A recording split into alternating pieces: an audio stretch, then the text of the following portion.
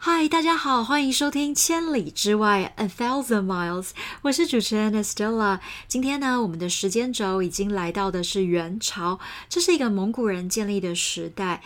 那么今天的成语叫做过河拆桥，那它呢，则是和它前一个朝代宋朝的这个科举制度呢有很大的相关哦。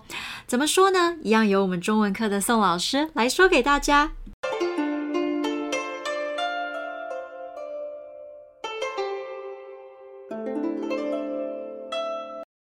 我们在第32集的时候说过，宋朝是一个很不会打仗的朝代，所以常常被其他民族的人打。北宋末年是跟女真人打，到了南宋末年，北方的蒙古人开始越来越厉害，所以后来他们就打败了南宋，建立了元朝。我们今天要介绍的成语是过河拆桥。过河拆桥，这是一个历史书里面写的故事。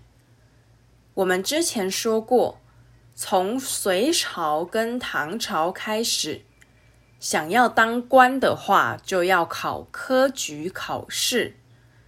但是元朝的皇帝是蒙古人，他们的官员不是用科举考试选出来的，所以他们就在讨论还要不要用科举考试。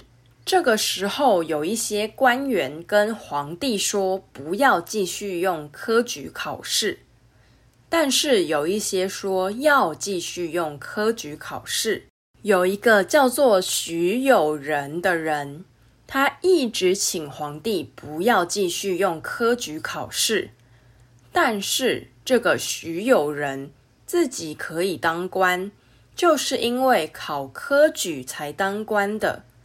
现在又请皇帝不要用科举考试来选官，皇帝就叫徐有仁跪在全部的官员面前，问他，你觉得到底要不要用科举考试呢？这个时候旁边的人说，你自己就是因为考了科举才当官，现在又说不要用科举，你真的是过河拆桥啊！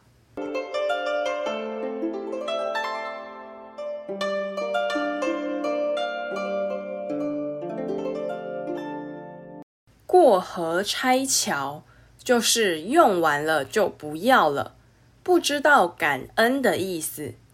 可以说，我以前把他当最好的朋友，常常帮助他，没想到他过河拆桥，现在看到我就假装不认识。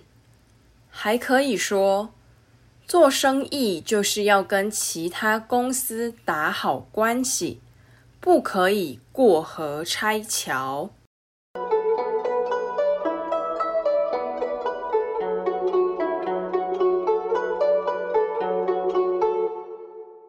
以上是今天的节目内容，你都学会了吗？喜欢中国历史成语故事，一定要继续订阅追踪我们的千里之外 A Thousand Miles， 也别忘了关注中文课 Mandarin X 的脸书还有 Instagram 账号。本节目内容来自可考的网络资讯以及中文课专业教学团队编写著作，希望你喜欢，我们下次见。